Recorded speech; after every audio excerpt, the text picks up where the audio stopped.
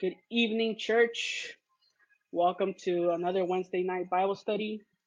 It's exciting to be here once again with you all. My name is Enoch Jimenez, and it's always a privilege to be able to be here with you all. Tonight we'll be studying 2 Thessalonians chapter 2. And so I'm excited.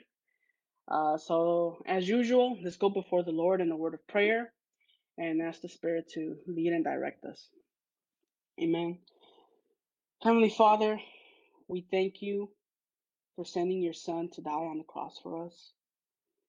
And Jesus, we thank you that not only did you save us from our sins by shedding your blood and conquering death by resurrecting on the third day, but when you left to prepare those mansions for us, you did not leave us alone. You left your Holy Spirit.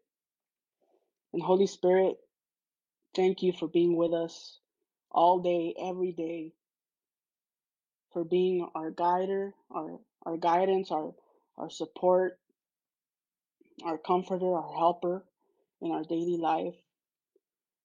And you are also the Spirit that leads us into all truth. So I ask you today, Holy Spirit, to lead us into the truth of your word and help us to gain discernment. Give us discernment of your word tonight so that we may learn what you want us to learn tonight, Holy Spirit. We thank you, we praise you. In Jesus' name we ask this. Amen. Amen. All right, church. So tonight we're going to be going through, as I said, 2 Thessalonians chapter 2. And like I said, this is both a difficult but also a very encouraging chapter. We will once again be delving into eschatology like we did in 1 Thessalonians chapter 4, because this is what this chapter is about here in 2 Thessalonians as well. So as a reminder, eschatology is the study of the end times. Eschatology comes from the Greek word eschatos, which means ending or final.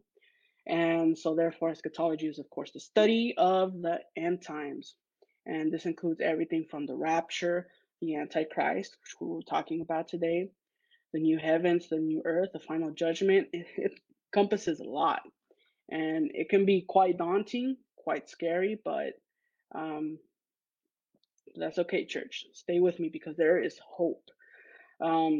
So not long after Paul wrote his first letter to the Thessalonians, he got another report about the believers in Thessalonica. So Thessalonica is the city where, obviously, right, the Thessalonians are in. And this report stated that the problems which Paul had addressed in his first letter not only persisted, but they actually intensified.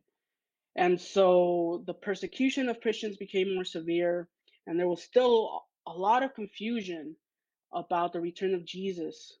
We saw in First Thessalonians 3, 4, and 5 that Paul kind of tried to explain to the Thessalonian church what's going to happen during the eschaton, right, the end times, but there was still a lot of confusion.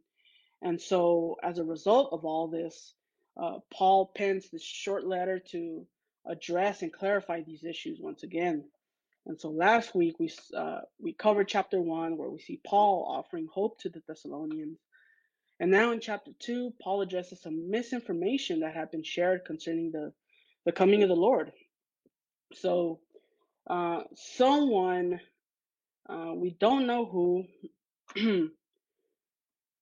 someone in the church had claimed in Paul's name that the day of the Lord, in other words, the Lord's return, was at hand or had possibly already occurred. And so this, of course, caused a lot of fear within the Thessalonian church. They were afraid that they were left behind. So, in the midst of all this persecution, it's understandable that these types of situations would occur because, when there's fear, when there's all this chaos around you, there's a tendency to try to listen to that voice that offers hope, but that voice is not always correct. And so this voice wasn't correct, and so Paul was angered. He's like, no, no, no, the Lord hasn't come yet. We'll know when, and I'll give you some more clues about when he's coming. And so this really angered Paul. And for Paul, this subject is one that never inspires fear. This should be a subject that inspires hope and that inspires confidence because it's about the Lord's return. It's the Lord coming back for us. Like I said in the prayer, the Lord didn't just leave us here orphans.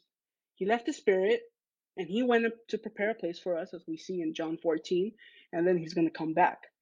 And so, so that's what we're going to be reading a little bit about today. And so, without further ado, let's go ahead and open our Bibles to Second Thessalonians. So, Second Thessalonians chapter 2, starting from verse 1. Now concerning the coming of our Lord Jesus Christ and our being gathered together with Him, we ask you, brothers, not to be quickly shaken in mind or alarmed, either by a spirit or a broken word, or a letter seeming to be from us, to the effect that the day of the Lord has come. Let no one deceive you in any way. Remember, there was a lot of misinformation. So Paul is saying, let no one deceive you. For that day will not come unless the rebellion comes first, and the man of lawlessness is revealed, the son of destruction, who opposes and exalts himself against every so-called God or object of worship, so that he takes a seat in the temple of God, proclaiming himself to be God. Do you not remember that when I was still with you, I told you these things? And you know what is restraining him now, so that he may be revealed in his time. For the mystery of lawlessness is already at work. Only he who now restrains it will do so until he is out of the way. And then the lawless one will be revealed, whom the Lord Jesus will kill with the breath of his mouth and bring to nothing by the appearance of his coming. The coming of the lawless one is by the activity of Satan with all power and false signs and wonders, and with all wicked deception for those who are perishing, because they refuse to love the truth and so be saved. Therefore God sends them a strong delusion, so that they may believe what is false, in order that all may be condemned who did not believe the truth, but have pleasure in unrighteousness. So wow, we see a whole lot going on right here, right? This man of lawlessness. So in short, who is this man of lawlessness? It's the Antichrist. Um, and Paul details that he will bring chaos and he will unleash anarchy upon the earth. But church, I think that to truly understand who the Antichrist is and his role in the whole eschaton, that is the end times. Anytime you hear me say eschaton, we'll be referring to the end times. We need to understand the sequence of events that will occur during the end times. So, uh, so a little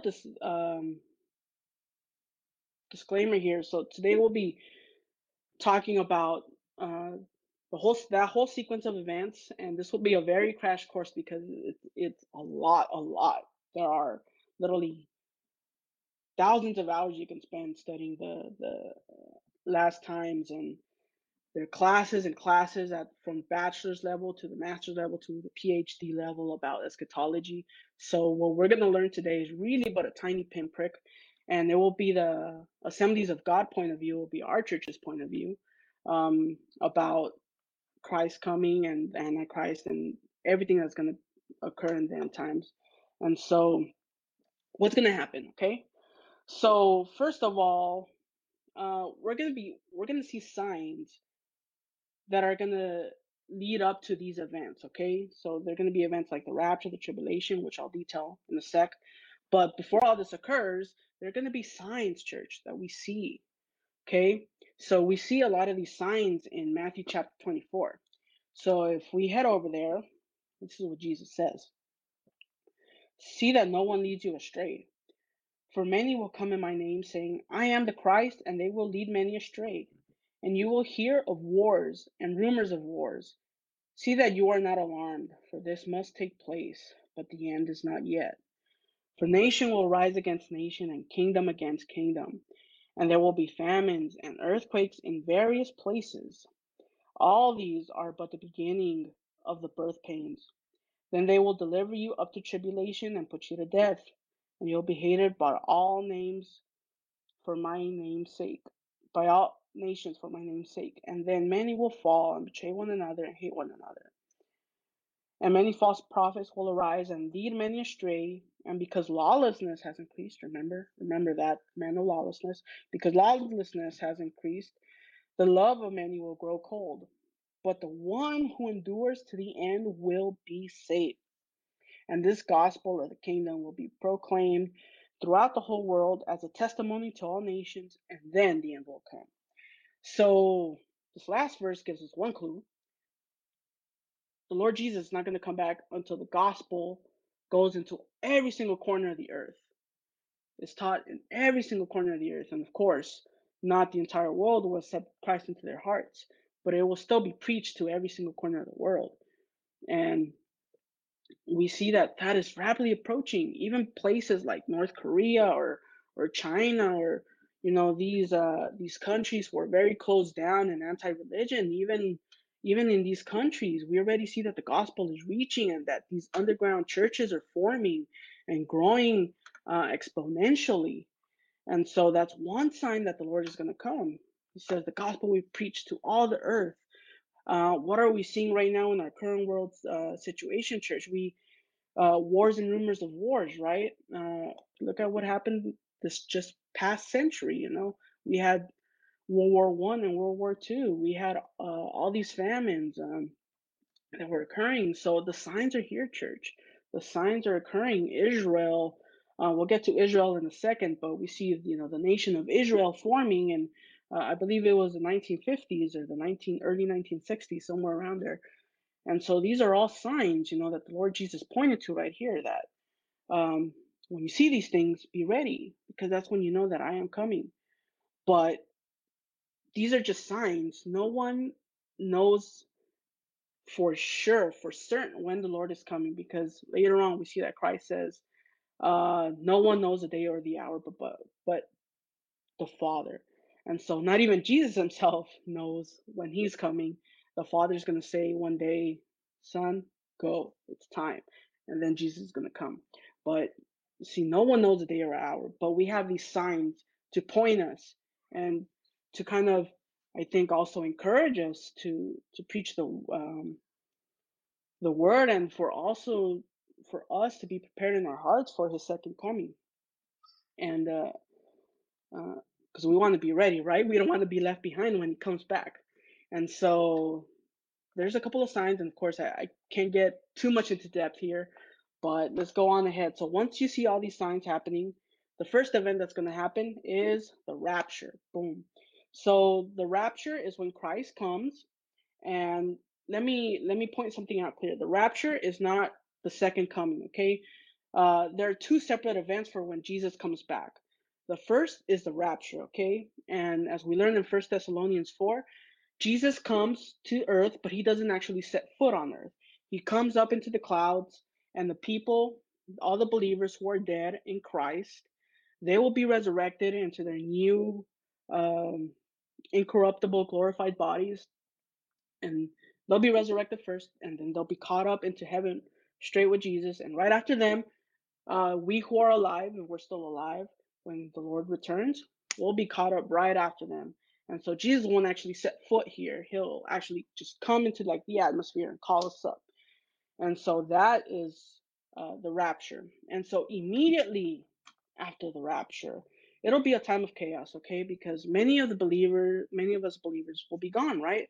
So, a significant portion of the economies will probably be devastated because people who are in key positions left.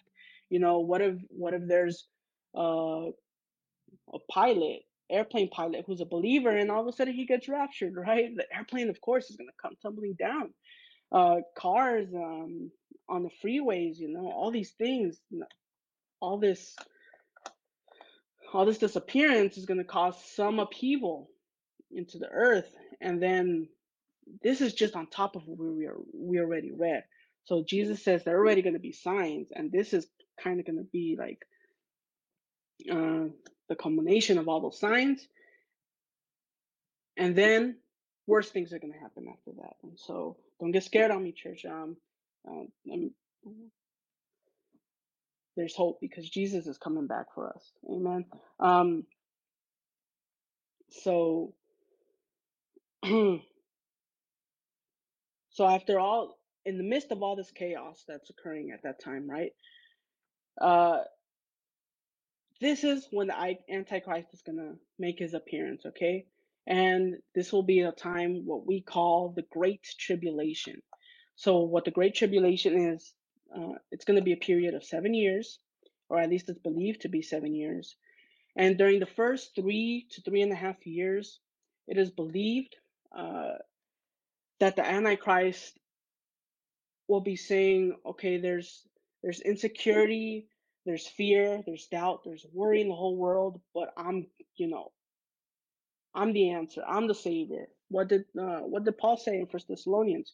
He'll come, he'll establish himself as God. So he'll bring the appearance of peace. And we'll learn a little bit more about when we we'll learn a little bit more about the Antichrist in a sec. Right now we're just going through the chronology of what's going to happen during the final times, but the Antichrist is going to come saying peace, peace, and so he's going to manage to unite the whole entire world. But then what's going to happen, as we just saw, there's going to be lawlessness. So it's the second half of those 7 years, so the other 3.5 years. Those are going to be times of absolute chaos, church. And if you read Revelation, we'll read it in a second. But if you read Revelation, you see all the bowls and the trumpets that are unleashed upon the earth, and that's what's going to happen during that second half of the tribulation.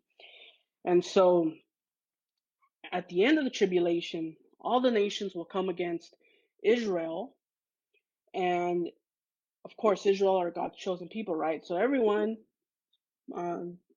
being led by the Antichrist is going to want to come against Israel and destroy them. But what's going to happen? Well, that's when the Lord is going to come and he's going to save Israel, as we saw here, by the breath of his mouth. So we don't know if the Lord is going to just utter something and they're going to vanish. We don't know if there's going to be fire descending from heaven. Most likely what's probably going to happen. We don't know for sure, but excuse me, but the Lord will come, he will save Israel, and a period of 1,000 years of peace is going to ensue after that. This is called the millennium, okay? And so these 1,000 years is going to be a period of peace. The Lord is going to be coming, he's going to be reigning, and then once the 1,000 years are over, then the final judgment is going to come.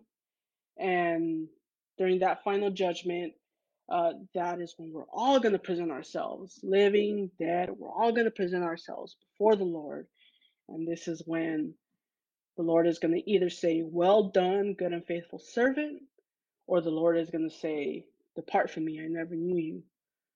Church, how many of you want to be part of that first group? I know I do. I want the Lord, when he's taking roll call and I answer, here I am, I want him to say, well done, good and faithful servant. And so after that, after the final judgment, when we're all before Christ, of course, the good are going to stay with him. Those who did not know the Lord and who refuse to repent from their wicked ways, they're, of course, going to be cast into the lake of fire. And then the new heavens and the new earth are going to descend, and we'll be with the Lord forevermore. And so it's honestly real difficult. You can get so much into depth into each of these topics, but for the sake of time, that's the basic chronological order of the end times according to the Assemblies of God. So recap, it'll be the rapture, then the Great Tribulation, and then the first 3.5 years are going to be time of peace, and then the other 3.5 years are going to be a time of war and chaos and anarchy, and then after that, the millennium. After the millennium will be a time of judgment, After judgment, then the good are going to go with Christ. Those who rejected Jesus, they go fire. So that's basically, that's basically it. Um, and so, what is the Antichrist role in all of this? Um, well, as we saw in Second Thessalonians, he is the man of lawlessness. So this is going to be a time when, um, like, if you think things are bad now, church, this is just a precursor. This is just the tip of the iceberg of what's going to happen in tribulation. Many biblical scholars speculate that no, we're going through tribulation now because times in the world are difficult right now. But no, I think the Bible is quite explicit here when it says that there's going to be a future time when things are just going to be terrible, where uh, as Revelation says, people are going to be crying out for the mountains to fall on top of them to save them from the wrath um, of God that's falling upon them and the Antichrist. So let's delve a little bit into the Antichrist now, into this man of lawlessness. And so to learn a little bit more of him, I think it will be easier for us to go to the book of Revelation. And so a lot of us kind of avoid this book, right? Because, wow, Revelation, man, I don't understand it. It's a little creepy. But, church, there's hope in this book. This is the combination of everything. If we're in Christ, we have no need to fear about what's going to happen in this book. It should be an encouragement to us so that we can preach the gospel to those who don't know Christ, to our family members, to our friends who don't know Christ, because I know we wouldn't want them to suffer through the great tribulation. And so this should be an encouragement for us, and this should be a hope, that Jesus is coming back for us. And so this is why it's important to study these things. So let's go ahead and read Revelation 6, beginning in verse 3. No, sorry, verse 2. Well, let's just go ahead and start from verse 1. Now I watched when the Lamb opened one of the seven seals, and I heard one of the four living creatures say with a voice like thunder, "Come!" And I looked, and behold, a white horse, and its rider had a bow, and the crown was given to him, and he came out conquering and to conquer.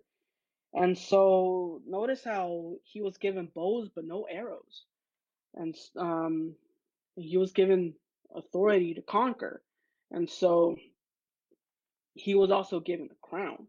And so um, some have speculated that this is Jesus, but this can't be Jesus because Jesus is King of Kings. No one gives him a crown. Jesus already has the crown. Amen. Um, and so this is coming by permission of Jesus. So this has to be the Antichrist, in my opinion. And he came out to conquer and conquering. And so let's go ahead and keep reading about the stuff that's going to happen once he takes power. So the first 3 years will be 3 years of peace. He'll unite the world into, it's believed that there's going to be a one world order. That, we already see signs of this. Remember, the Lord already said there are going to be signs of this. There's signs like the G12 summits and the G7 summits and the United Nations, these efforts by nations to come into one, to be united. And so we're already seeing precursors to what the Antichrist is going to come and do. And he'll have a much easier time of conquering if the whole world is united after him, which he will do by, claiming that he is God and that he will have power, that he is the Messiah, but he's not. It's just he's a false prophet. And so after this 3.5 years, when he established himself as God, this is when literally all hell's going to break loose. We're going to see, let's go ahead and keep reading. Verse 3, chapter 6, verse 3. When he opened the second seal, I heard the second living creature say, "Come," and out came another horse, bright red. Its rider was permitted to take peace from the earth, so that people should slay one another, and he was given a great sword. When he opened the third seal, I heard the third living creature say, "Come," and I looked, and behold, a black horse, and its rider had a pair of scales in his hands. And I heard what seemed to be a voice in the midst of the four living creatures saying, "A quart of wheat for a denarius, and 3 quarts of barley for a denarius, and do not harm the oil and the wine." And so let's stop right there. So we're already seeing precursors to this, church. So what are we seeing right now in the grocery stores? Inflation is going up by a lot in our country, and especially in here where we are in California. And so the food prices are rising. And so this is what we see that's going on here. Food prices are going to rise dramatically. And so what we're experiencing now, church, is we think this is bad. This is a pinprick compared to what's going to happen once the Antichrist comes and he unleashes all these things upon the earth. So let's keep reading. When he opened the fourth seal, I heard the voice of the fourth living creature say, "Come." And I looked, and behold, a pale horse, and its rider's name was Death, and Hades followed him.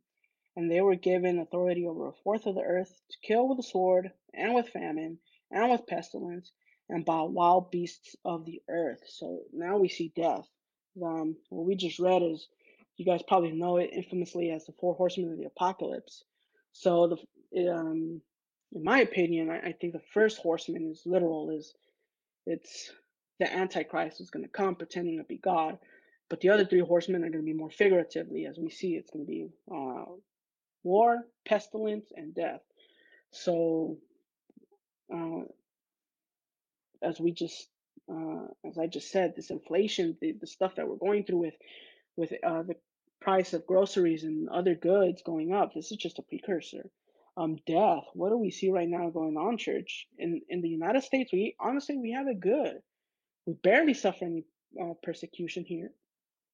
But if you look at other places, look at all the devastation that's going on in the Middle East, that's going on in Africa, all these are precursors. Last century, a couple of weeks ago, I was reading uh, a report. I think it was from a professor at Stanford or Yale. It was a prestigious university, and he estimated, after a lot of research, that more people were killed in the 20th century, so this past century combined, than the previous 19 centuries combined. And so imagine if the First and Second World Wars and all the subsequent wars that happened that century were just precursors to what's going to happen. It's mind-boggling. It's humbling, church. And so again, this ought to be an encouragement for us to preach the word of God to those who we don't know, because we want them to come to the knowledge of Christ, for them to experience the love, the joy, the patience that he has, all those fruits of the Spirit. We don't want them to suffer through all these things that are going to happen. And so uh, it's humbling, it's terrifying, but at the same time, church, it's hopeful, because guess what? At the end of the day, he's not going to stay on that throne forever, because Christ will come and he will descend, and by the breath of his mouth, he will cast him into hell. And so, how many of you are grateful for that? And so, let's keep reading. We're going to jump ahead now to, we're still in Revelation. Now we're going to go into chapter 13. And just a little side note here, if you ever read Revelation, know that it's not in chronological order.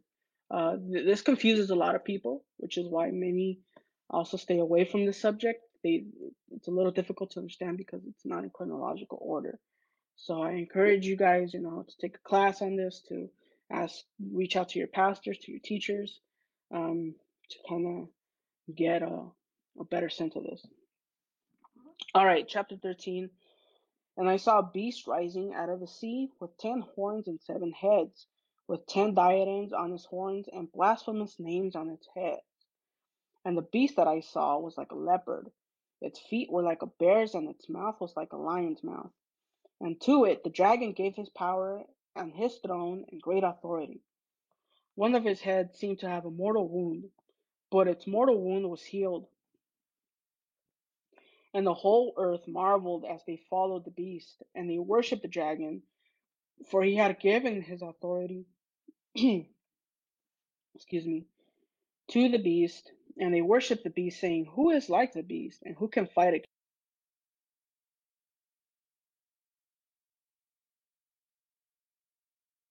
Besides authority for 42 months. It opened its mouth to utter blasphemies against God, blaspheming his name and his dwelling, that is, those who dwell in heaven. Also, it was allowed to make war on the saints and to conquer them, and authority was given to it over every tribe and people and language and nation. And all who dwell on earth will worship it. Everyone whose name has not been written before the foundation of the world in the book of life of the Lamb who was slain. If anyone has an ear, let him hear. If anyone is to be taken captive, to captivity he goes. If anyone is to be slain with the sword he must be slain. Here is a call for the endurance and faith of the saints. So, church, uh, we see that the Antichrist is definitely not a nice people. Nice person, sorry.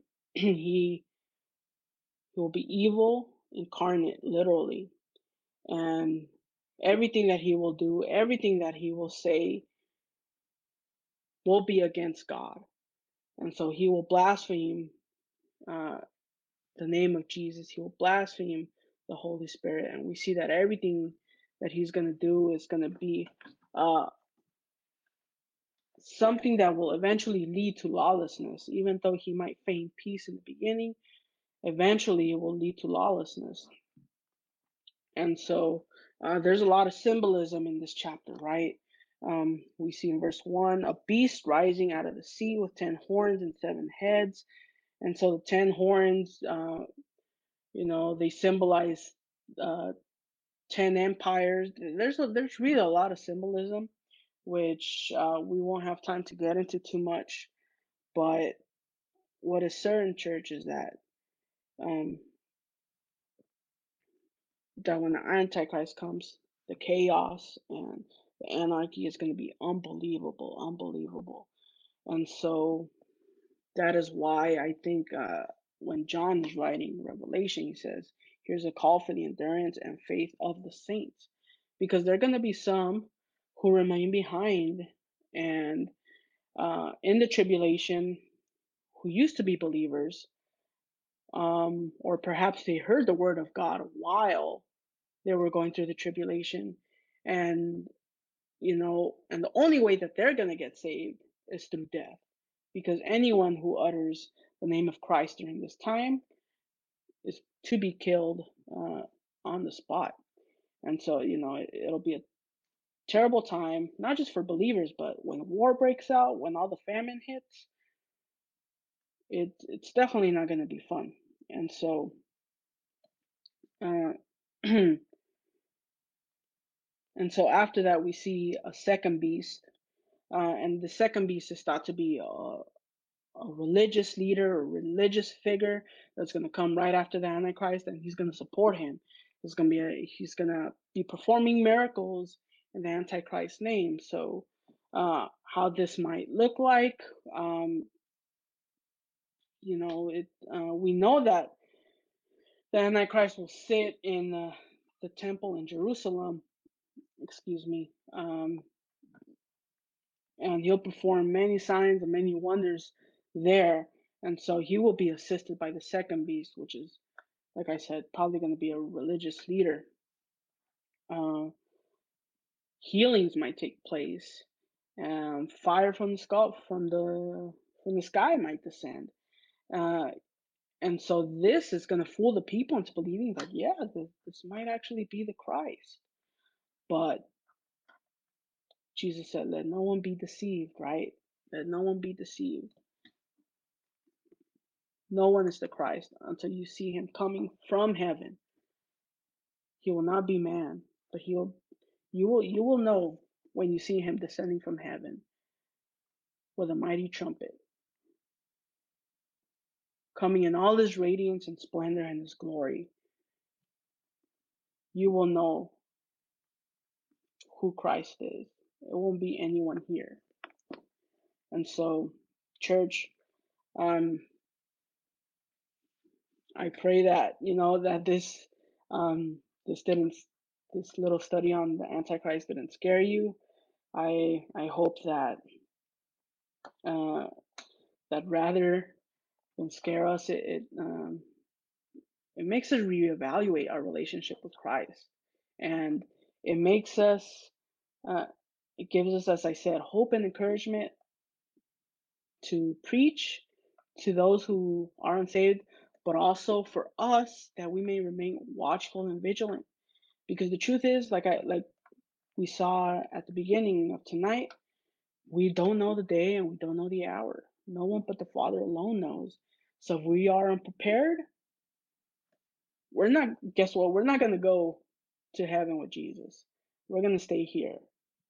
And we're going to have to suffer through this. And the only way that we can reconcile ourselves with God is to go through the whole tribulation and be killed, for be martyred for his cause. And so uh, be watchful, church. Be vigilant, as the Lord commanded us to do. No, if um, you know that you're gonna have guests over, but you don't know what time, you're gonna have the house clean, right? Your house is gonna make sure it's swept, it's mopped. You're gonna make sure that everything's tidy in order. To make sure that there's food, right? So let's have the houses that are in our hearts prepared for when the Lord comes. Later on in Revelation, we see that John says, the Spirit and the bride say, come, come, Lord. The Greek word for that is Maranatha. Come, Lord. We're waiting, we're expectant, Lord, for you to free us from all the suffering that's going on in our world right now. And waiting for your glory, for your kingdom to come and save us once and for all. And so uh, that's what I have for you this evening, church. I pray y'all were blessed, and I hope you're encouraged to read a little bit more about it. Uh, excuse me. So, a couple of announcements before we end tonight's study. Let's see. This is a super exciting one. We're coming back indoors on October 10th. So, that's super exciting. Can't wait for that day to come and to finally come into our new sanctuary. The Nehemiah project was a great success, and despite a pandemic, the Lord provided, and man, I'm excited. I'm sure we all are to go back into our sanctuary. Secondly, big thank you to our volunteers who have signed up for our nursery and toddlers ministry. Uh, we thank you, but we still need more volunteers, to help to plan, to help take care of the kids, to organize.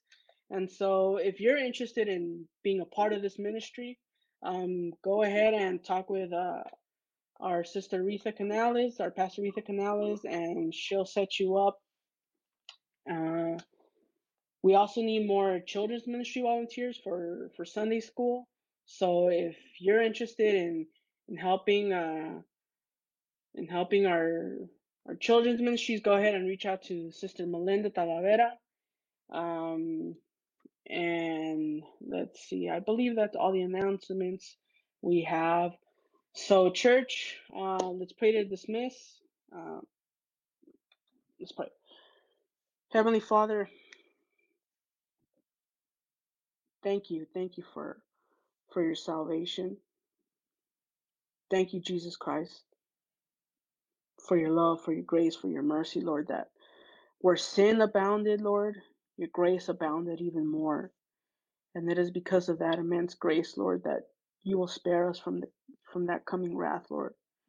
Thank you for covering us with your precious blood and wiping our slate, making it as white as snow, so that we may enter your dwelling up in heaven, Lord. I pray, Lord, for those souls who have yet to hear of your gospel, Lord, that you would raise up a generation, Lord, that you would encourage us to rise up and to preach your word to those who don't know you, so that they may receive, Lord, of all the blessings that you have, Lord, so that they may rejoice in that great day when you finally return for us. And Lord, I pray that you give us spiritual discernment to know all the signs, Lord, and to stay watchful and alert, Lord, ready for your return, ready for when you come back, Lord. We're expectant, Lord, and we love you and we praise you and we give you all the glory. In Jesus' precious name we pray. Amen. Amen. Alrighty, church. God bless every single one of you. See you Sunday, 9 a.m. or Spanish, 11 a.m. God bless you all.